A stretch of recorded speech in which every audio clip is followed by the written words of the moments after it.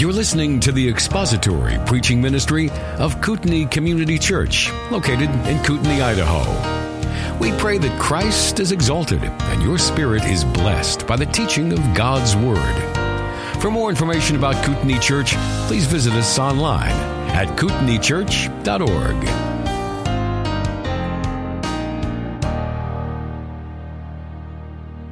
Before we spent 2 Sundays back in the book of Genesis looking at Esau's life and character, I gave you an outline for verses 16 and 17. But now with the details of that in your recent memory, that is the details of Esau's life in your recent memory, we can go now to Hebrews chapter 12, verses 16 and 17, and see how the author uses the example of Esau as a warning to us. In verses 12 through 17, we have 5 imperatives. I'm just going to quickly review them for you. First, we are to strengthen our weaknesses. That's verse 12. And by the way, these imperatives are given to us in light of the explanation of God's discipline that is in verses 4 through 11. Because we are under affliction, because we live lives of suffering in this world, and God uses that to better us, as a body, we are to do certain things in response to God's discipline. So in verse 12, we are to strengthen our weaknesses. In verse 13, straighten our ways.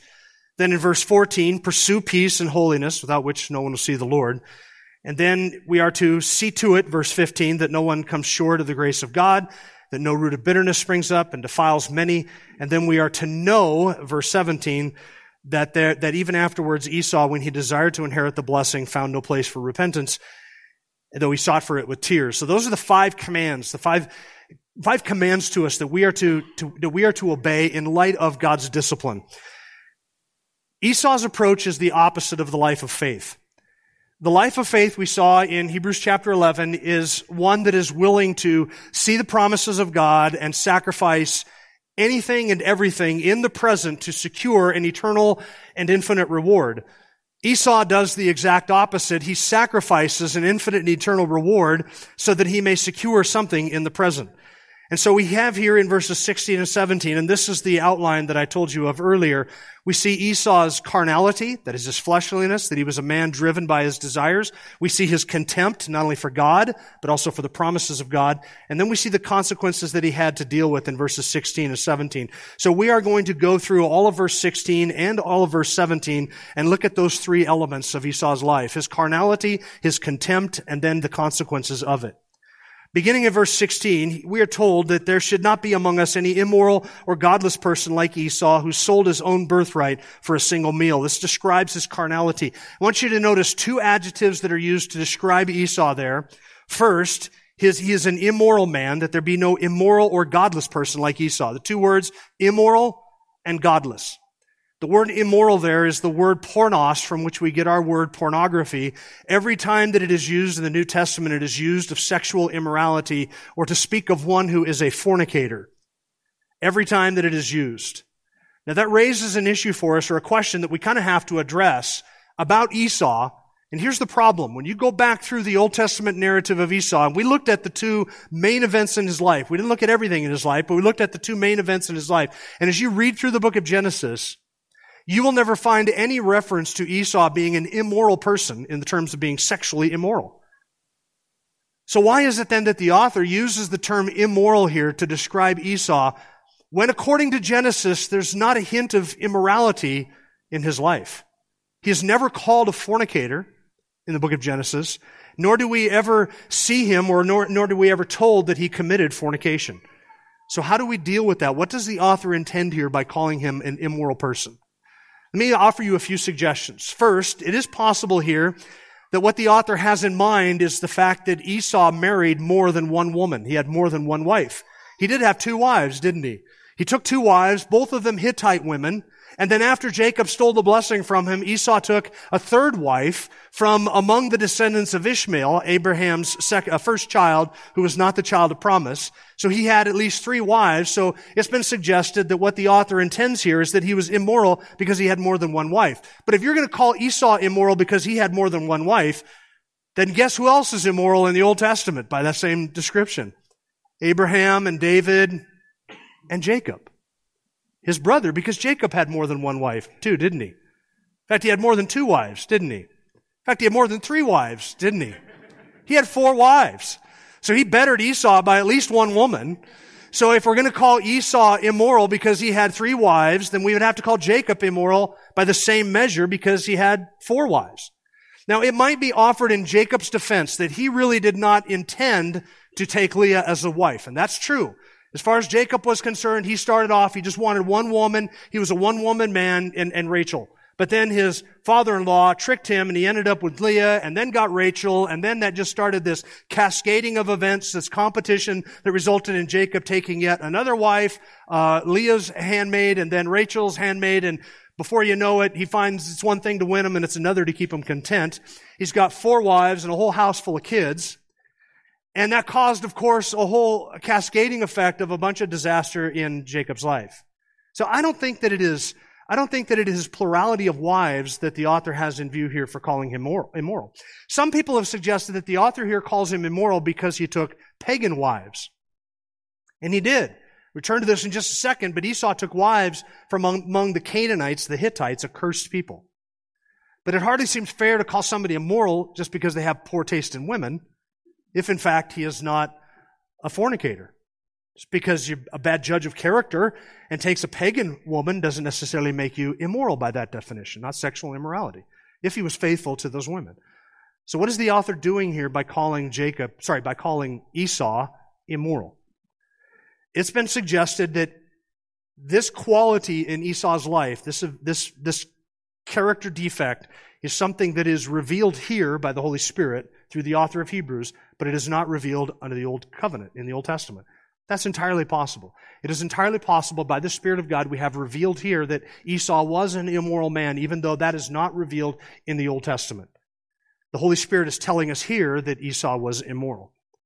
It's also possible that only the term godless applies to Esau and not immoral. In other words, that the verse should be read this way, that there be no immoral or a godless person like Esau. In other words, it's immoral, there be no immoral person among you or a godless person like Esau, that we would distinguish between them, and that godless refers to Esau, but not immoral. That is entirely possible, and the language would allow for that. I would offer to you some combination of a couple of things that have already gone on here. I would suggest to you, and this is a 5th alternative, that though Esau is not called a fornicator in the book of Genesis, that his actions really summarize the heart of an immoral person. What did Esau do? He traded away eternal blessings for temporary satisfaction, to fulfill a passing desire that would come back again in only a matter of a few hours, and that this is in fact the sum and substance of what immorality is. It might express itself sexually in one person who seeks to gratify his craven desires for something, only to have that desire return again very quickly. It might express it that way in one person, but that immorality expresses itself in Esau in a different way, that he was willing to trade away eternal blessings for the satisfaction of a temporary and passing, a fleeting, craven desire. That really, immorality is a fitting description of Esau, because that is, in fact, the sum and substance of what it means to be an immoral person. To simply seek the satisfaction of your desires and to give no thought at all to God. And that leads us to the second description of him, that he is a godless person. The word there is bebelos. It means worldly or godless, irreligious or profane. It is the mindset, it is the lifestyle that leaves God out, that does not factor in eternal truth or righteous standards or anything to do with God. In other words, in making the decisions of life, in planning your purposes, the substance of it is this is worldliness. It just leaves God out of the equation entirely, and is willing and able to plan life and go about the day-to-day activities without valuing the thing that is most valuable. And that certainly would describe Esau. We saw that in that he traded away his birthright for a bowl of soup. And the birthright was not just the promise of material prosperity, and it wasn't just the promise of the land that God had promised to Abraham. It was God himself. Yahweh was the crowning jewel of the Abrahamic covenant. What God promised to Abraham was not just land and material blessings. God promised to Abraham, I will be with you. Your descendants will be my people. I will be your protector. I will be your eternal reward. That was the sum and substance of the Abrahamic covenant, the Abrahamic promises.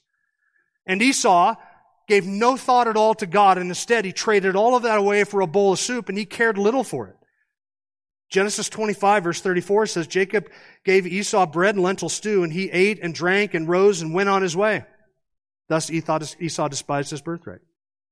He ate, he drank, he belched, he got up, walked away, and thought nothing more of that meal. Nothing more of it. He could care less about it. He was content to satisfy his desires, and so without giving any thought to God, he was willing to trade away everything God had promised him for a bowl of soup. You and I cannot divorce character from conduct. And we see in Esau how closely these two things are linked. The affections of the heart inevitably drive our behavior. Our love, our affections, our passions, our desires, the things that we value in our innermost being, these are the things that always and inevitably express themselves in our day-to-day conduct, in our walking out of our faith, in the decisions that we make, in the sins that we commit, in the things that we trade. So you cannot separate character from conduct. And an immoral person doesn't say no to those desires because there is nothing outside of the desires that means any more to that person than satisfying that desire in the moment. That is what made Esau a godless and an immoral person. Proverbs 4:23 says, you are to watch over your heart with all diligence, for out of this flows all the issues of life. You cannot separate the inner man from the outer man. You cannot do it. You can mask over and you can hide the outer man for a period of time, but inevitably, like a beach ball that you try and hold beneath the surface of the water, it will come up. It has to. And the more you try and push it under, the more effort it takes, and the more it will be a disaster when it finally comes to the surface. Watch over your heart. Don't think that your outward conduct and what other people see is all that matters. It's not. Guard your heart, for out of it flows all the issues of life. Every aspect of your life, every element of your days, every aspect of your activities, all springs out of the heart. Second, Esau's contempt. We see his carnality, that he traded his birthright for a single meal. This is also an expression of his contempt. It's the expression of his contempt that's mentioned here in this passage. But you remember, we saw other illustrations or other expressions of his contempt for God when we went through that narrative. For instance, Esau did marry pagan, idolatrous, and ungodly women. This was an expression of his contempt for God and for the promises of God, and I will tell you why. He married two Hittite women who were of the Canaanite race. The Canaanites were the descendants of Ham in the book of Genesis from Noah. You remember Noah had three sons, Shem, Ham, and Japheth. Japheth was the father of Gog and Magog and Tubal and a bunch of descendants that came from Japheth. Ham was the father of the Canaanites, which inhabited the land that God promised to give to Abraham and to his descendants. It was those Canaanites who were kicked out of that land eventually. And Shem was the father of Abraham's line. There were other nations that also came from Shem, but certainly Abraham came from Shem as well. That's why we call them anti-Shemites or anti-Semites, anti-Jews. It's because Abraham was of the line of Shem. We remember what Ham did with his father Noah and the immorality of that, and Noah placed a curse on Ham and his descendants, and so the Canaanites came from Ham. They were under a curse. And here's the remarkable thing about the incident with Esau. You have a man here who is due by birth order to inherit the blessings, and after he barters away his birthright for a bowl of soup, he goes out and he marries two women who were under the curse, as if he could have children and descendants who were under that curse, and yet God would still bless him. And the very act of marrying pagan women demonstrated that Esau had no care or concern at all for the blessings of God, that his children would grow up in a godly home, that his children would see the proper worship of Yahweh and be concerned with that. Esau didn't care about any of that. A godless and immoral person does not care about what goes on within their home. They don't care about whether Yahweh is worshipped or whether God is honored in the midst of that. They don't care about those things. And Esau didn't. He was willing to go take a couple of idolatrous women as his wives, probably because what he saw with his eyes, he desired to have, and thought that they would fulfill his desires. And so he made that decision. A godless man. Second, we saw Esau's refusal to admit his own guilt. Remember what happened after Jacob tricked him, deceived him, and got the blessing? Esau said, first, Jacob took away my birthright. Second, now he's taken away my blessing. What was the problem with that? Jacob didn't take away his birthright. Esau bartered his birthright. And even after Jacob stole Esau's blessings, Esau was blaming Jacob for everything that had happened. Impenitence, unrepentant, did not recognize that what he had done was wrong, did not recognize that his own sin had contributed to this disaster that was now unfolding in his life. All he could see was Jacob. He wasn't tricked into it. He wasn't even deceived into it. He said, "Give me the soup. Give me your birthright." All right. Well, swear to me. So he swore to it and sat down and ate and got up and walked away. He wasn't tricked into that. He willingly did it. That's a godless and immoral person. Third, we saw an expression of his contempt and his plan to kill his brother after Jacob did steal the blessings. Esau set about to kill him. He made plans and to take Jacob's life as soon as Isaac was dead. And you see there that he is still a man driven by his lust. This time not his lust for food, this time not his lust for his sexual appetites, but this time his lust for blood, his lust for vengeance and revenge. He's a man driven by that. All he could see, when he came in from the field, famished, all he could see was a bowl of soup in front of him, and everything else disappeared from his view. And he had to have that bowl of soup, and he would give anything for it. And once Jacob stole the blessing from him, all he could see was Jacob on the floor, writhing in his own blood. He was going to kill his brother. And he would do anything that he could to make sure that that happened. And so Jacob fled. Esau was, from beginning to last, a man driven by his passions and his lusts. Esau hated God, and nothing made that more evident than his willingness to sell his birthright for a bowl of soup. Now, to be clear, you and I do not need to verbally, publicly, and in an overt way blaspheme God and His graces in order to demonstrate our contempt for God. We don't need to do that. We don't need to stand up and say, "I hate God and I hate everything He stands for and I want nothing to do with Him," in order to demonstrate our contempt for God. You know what we have to do? We just have to value other things more than Him, and we demonstrate our contempt for God. In the moment, every decision that I make regarding sin or trading away eternal things for temporary things is in that moment a bargain. It is an exchange whereby I demonstrate what it is that I truly value.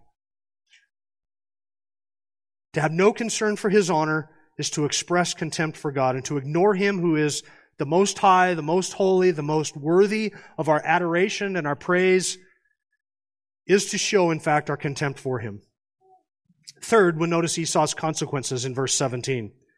Verse 16 again, "See to it that there be no immoral or godless person like Esau, who sold his own birthright for a single meal, knowing that even afterwards, when he desired to inherit the blessing, he was rejected, for he found no place for repentance, though he sought for it with tears." This refers to the second event in Esau's life, when Jacob stole, through deception, Jacob stole the blessing from Esau. When he desired to inherit the blessing, he desired to get something. It seems that later on in life, Esau came to regret the decision that he made earlier in life. That's true. But don't be deceived into thinking that regretting something is the same thing as repenting for something. Esau regretted his decision. He regretted his action. But he didn't repent of his decision. He didn't repent of his action. He didn't repent of the corruption of his own heart. Instead, he regretted that he had to eat the bitter fruit of that decision that he made some 30 years earlier. Now the hens were coming home to roost, and now the fruit was bearing on the tree. Now he had to eat it. Now he had to see it. Now he had to live with it, and that he regretted. But he didn't repent. Repentance and regret are not the same thing. Regret comes from consequences. See, I'd be willing to bet you that if the consequences of Esau's sin had not been bitter, he never would have regretted it. Evaluate your own life. If the consequences of my action are not bitter, would I really regret them? What Esau mourned when he sought for it with tears, the blessing, what Esau mourned was not his own sin. It was not the corruption of his heart. It was not his immorality and his godlessness, his profanity. That was not what caused him to mourn. What he mourned was that he had lost material blessings by bartering those away to Jacob for a bowl of soup. He mourned his loss, not his profaneness, not his godlessness. It wasn't his sin that he lamented. It was the consequences of his sin that he lamented. So if the fruit of that decision had not been bitter, probably the regret would not have been present. He wouldn't have cared. But now that he has to eat that bitter fruit, now that he has to sleep in the bed in which he made, he was not happy with that. He came to regret his earlier decision. Repentance is a turning from sin, and Esau doubled down in his sin. Rather than recognizing that it was his own immoral heart, it was his own craven desires that had led to him bartering away his birthright, rather than recognizing that, instead Esau just doubled down on it, blamed Jacob for it, and tried to steal the blessing some other way. And of course, God thwarted that. And it says he was rejected. Now, who rejected Esau? Who rejected Esau? Verse 17, even afterwards, when he desired to inherit the blessing, he was rejected. And the one who rejected Esau was God himself. Now, earlier, Esau had rejected God. So now, God has just simply allowed Esau to live with the consequences of this. And now, when it came time for Isaac to try and give the blessing to Esau, and instead that blessing was taken from Esau and given to Jacob, now Esau has to deal with the consequences of that. Now he gets to reap the bitter fruit of it. But he was rejected by God. Matthew Henry says this, Esau in his great wickedness had made the bargain, and God in his righteous judgment ratified and confirmed it and would not suffer Isaac to reverse it. He found no place for repentance in his heart, and so when he wept not over desiring to repent, as the English translation may suggest. You read that, verse 17. He was rejected, for he found no place for repentance, though he sought for it with tears. What did he seek for with tears? Repentance? That wasn't it. The seeking for it, the it, could refer back to either one of two things. Number one, the blessing, or number two, the repentance. But it wasn't repentance that he sought for with tears. We noticed this last week when we read the narrative together. What was Esau weeping over? Oh, Father, do you not have at least one blessing for me? Please just give me a blessing too. Can't I have a blessing? Is there nothing left you can give me? And he's weeping over that. He's not weeping and saying, oh, Father, I have sinned and I profaned God. I'm an immoral and godless person, and the desires of my heart, I traded away the blessing to Jacob, and I have gotten now exactly what it is that I have deserved all these years, and now I finally have to bear the bitter fruit of it. That is difficult, but even more difficult than that is the fact that I've sinned against God and I've sinned against my family by bartering away those blessings. That was not what Esau said. Esau just simply said, I want the blessing. And he was begging with tears for the blessing. But there was no place for repentance in his heart. He was crying for the blessings and not for repentance. So what is the lesson, therefore, from the life of Esau? We looked at his carnality. We looked at his contempt. Those two things always go together. And now they bear the bitter fruit of the consequences. What is the lesson, then, in the life of Esau? In the context of the Christians who would have originally have received this letter, remember that they were suffering affliction and suffering and hostility from the world. And we have to keep that in the back of our mind, because that's the context in which this was written. And those are the people to whom this letter was addressed. They had suffered a great conflict of suffering. They had become a reproach, and they had had their property seized. In their context, they were handling affliction and suffering and hostility, which the author says in verses 4 through 11, that is the discipline of God, that God is using all of those negative things that we would consider negative things to train them and to equip them and to mold them and shape them into the people that God, their Father, wanted them to be. But in the midst of hostility and in the midst of trials and afflictions, there is always the temptation to compromise something for the sake of temporary ease. Always the temptation. There's always the temptation that if you just compromise your theology, if you just go along to get along, if you just adopt the spirit of the age and parrot the world's thinkings and mimic the world's priorities, in fact, if you just become just like the world, guess what? The world will love you because you're of the world. But when you are chosen out of the world hates you because you're like Christ. So there's always the temptation in the midst of affliction that if we could just compromise something, that the world will not hate us as much as the world otherwise would. If we stand strong and if we stay faithful, we will have to endure the hostility of the world. So we are always tempted to trade our eternal blessings for a bowl of the world's soup. We could take the soup, we can compromise, and then it'll be easier for us. And here's what the author is saying. Do not let the comforts of the world beguile you. Do not be brought in by that. That is a fool's bargain. You are trading away something of inestimable value, your confidence that you are commanded to hold fast to. You are trading that away for something that is nothing. It is passing. This world is passing away, and all its lusts. But the one who does the will of God abides forever. That's the promise of Scripture. Now, one thing that I promised that I would deal with from this passage, I promised you this weeks ago, so I could probably not even do this, and most of you would not even remember it, but if you listen to the recordings, you would come back and say, hey, I feel like I got cheated. I promised you that I would deal with the statement in Scripture where it says, Jacob I've loved and Esau I've hated. What do we deal with that? Because you can't really frame the life of Jacob and his blessings and trading that away and the sovereignty of God. You can't really frame those things and deal with that without really addressing that, what is for some people a very perplexing statement, Jacob I have loved and Esau I have hated. That is mentioned twice in Scripture, once in Malachi chapter 1 and once in Romans chapter 9. Malachi chapter 1, verses 2 and 3.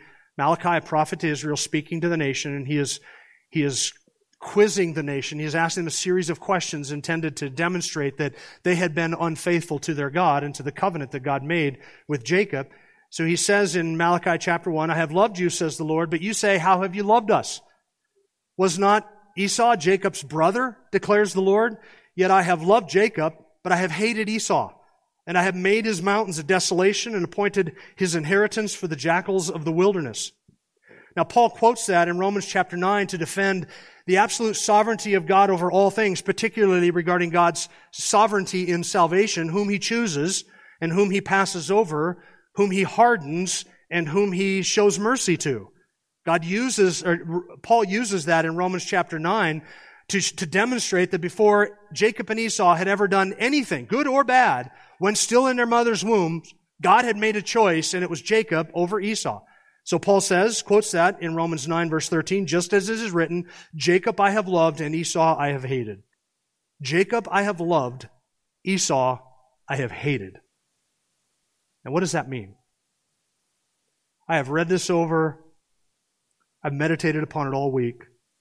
I think it means that God loved Jacob and God hated Esau. Now, that is not the most profound thing you're going to hear all week, but I do think I nailed it with that interpretation. That's hard for some people to stomach. That God would hate Esau? Isn't he a God of love? And only love? What do we do with a statement that says God hated Esau? You can't explain away the plain sense of that word, that God hated Esau. Some people say, well, God hates the sin, but loves the sinner. God doesn't throw sin into hell. God throws sinners into hell. Those two quotations don't say that God hated Esau's sin, but loved Esau. Those two phrases say that God hated Esau. What do we do with that? To make it even more complicated, let me be the first one to tell you, if you don't know this already, that is not the only place in Scripture where you read something like that. For instance, Psalm 5, verses 4 through 6, for you are not a God who takes pleasure in wickedness, no evil dwells with you, the boastful shall not stand before your eyes, you hate all who do iniquity. You destroy those who speak falsely. The Lord abhors the man of bloodshed and deceit. Psalm 7, verse 11, God is a righteous judge and a God who has indignation every day. If a man does not repent, listen, here's what God does. He will sharpen his sword. He has bent his bow. He has made it ready. He has also prepared for himself deadly weapons. He makes his arrows fiery shafts. Psalm 11, verse 5, the Lord tests the righteous and the wicked, and the one who loves violence, his soul hates. What does that mean? How do we deal with that? There is something, well, let me back up first. You and I have to admit that it is possible that within the infinite nature of God, the incomprehensible divine being, that there is something there is a part of God that hates the sinner. It is also possible that at the same time, at the same moment, in the very same God, in His incomprehensible and infinite nature, there is something there that loves the sinner. That God both loves and hates the sinner at the same time in the same circumstances. When I read of an abortion doctor or one of these people who's trying to transgender the kids and trans the kids, when I read of what's going on in our culture, in our nation, from the people who wield positions of power, There is something in me that loves them in the sense that I want them to come to a knowledge of the truth so that they stop the evil. And there's something in me that hates them. At the very same time, in the very same moment, in this very same person. If that is true of me, I would submit to you that that is true of God as well. The fact that God hated Esau does not rule out that He showed Esau compassion and tender mercy and even expressed love to Esau. Esau's descendants ended up lasting for centuries. They occupied the land of Edom. They grew and they prospered, and God blessed Esau with many physical blessings. All of that is true. God shows compassion and goodness to all His works. The Lord is good to all, Psalm 145 verse 9 says, and His mercies are over all of His works. God was merciful to Esau. In fact, the very fact that Esau did not perish in the moment that he traded that bowl of soup for his birthright, the very fact that Esau in that moment when he had that first bite of soup did not right then fall into a massive pit that would open up underneath of his feet and fall into eternal damnation, that was an expression of God's mercy to Esau. So God showed him mercy. God showed him grace. There is something in God that loves every sinner, and there is something in God that hates the sinner at the very same time. That should serve as a warning to us. And let's not forget that Esau hated God. Esau hated God and showed his contempt for God in his act of selling the birthright. He hated God and everything God valued, and Esau gave God no regard. He was a profane and contemptible man. So does God hate Esau? Scripture said that He did hate Esau. And Scripture shows that He showed tremendous mercy, loving kindness, and grace to Esau at the very same time. There's something in the nature of God that hates the sinner. There's something, that's what's to be expected. But here's the good news. There's something in the nature of God that loves the sinner as well. But here's the difference. The cause for God's hatred of Esau was not in God, but rested in Esau alone. The reason for God's hatred of Esau rested in Esau. The reason for God's love for Jacob was not in Jacob. The reason was in God alone. In other words, Jacob was just as unworthy of God's love as Esau was. Jacob was just as undeserving of grace as Esau ever was. The real mystery is not why God hated Esau. I'll be honest with you, I have no problem understanding that. The real mystery is why God loved Jacob. God loved Jacob. Jacob I've loved and Esau I've hated. Esau I've hated. That's no mystery to me. I understand that. Jacob I love. That I can't explain. He was a deceiver and a wretched sinner. Jacob himself was a liar. Jacob himself was a man unworthy of God's grace. The fact that God would hate Esau, that doesn't bother me. That doesn't surprise me. It surprises me that God loves Jacob. In fact, I can understand how God would hate me.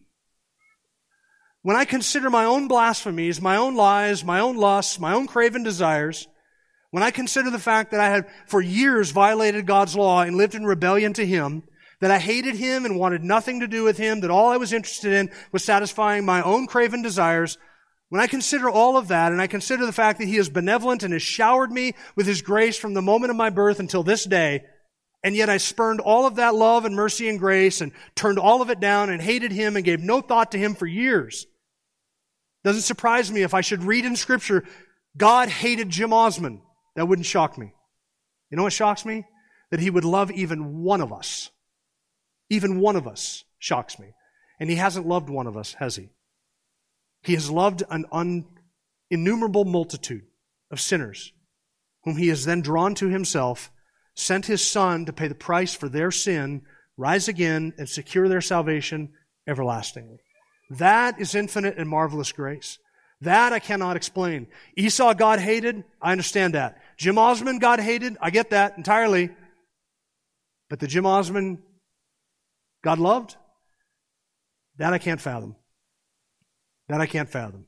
That God would love you, I don't understand it. Look, I said it about myself first, so don't take umbrage at that. That God would hate all of Adam's helpless race doesn't bother me. That seems just. That seems moral. That seems to me like an appropriate response to what humanity has done in the face of a benevolent king. But that God loved us, that is due to something in God, not to something in you and I. We are unworthy of that love, we are unworthy of that grace, and yet God in His benevolence has transcended, has stepped down, has humbled himself to send his Son to die on the cross to pay the full penalty and the full price for our sin. Have you responded to that gracious work of salvation by repenting of your sin and placing your faith in Jesus Christ? Thank you for listening to the latest podcast from Kootenai Church. If you'd like to learn more about Kootenai Church or to donate to our church ministry, you can do so online by visiting kootenaichurch.org. We hope you enjoyed this podcast and pray you'll join us again next time. Once again, thank you for listening.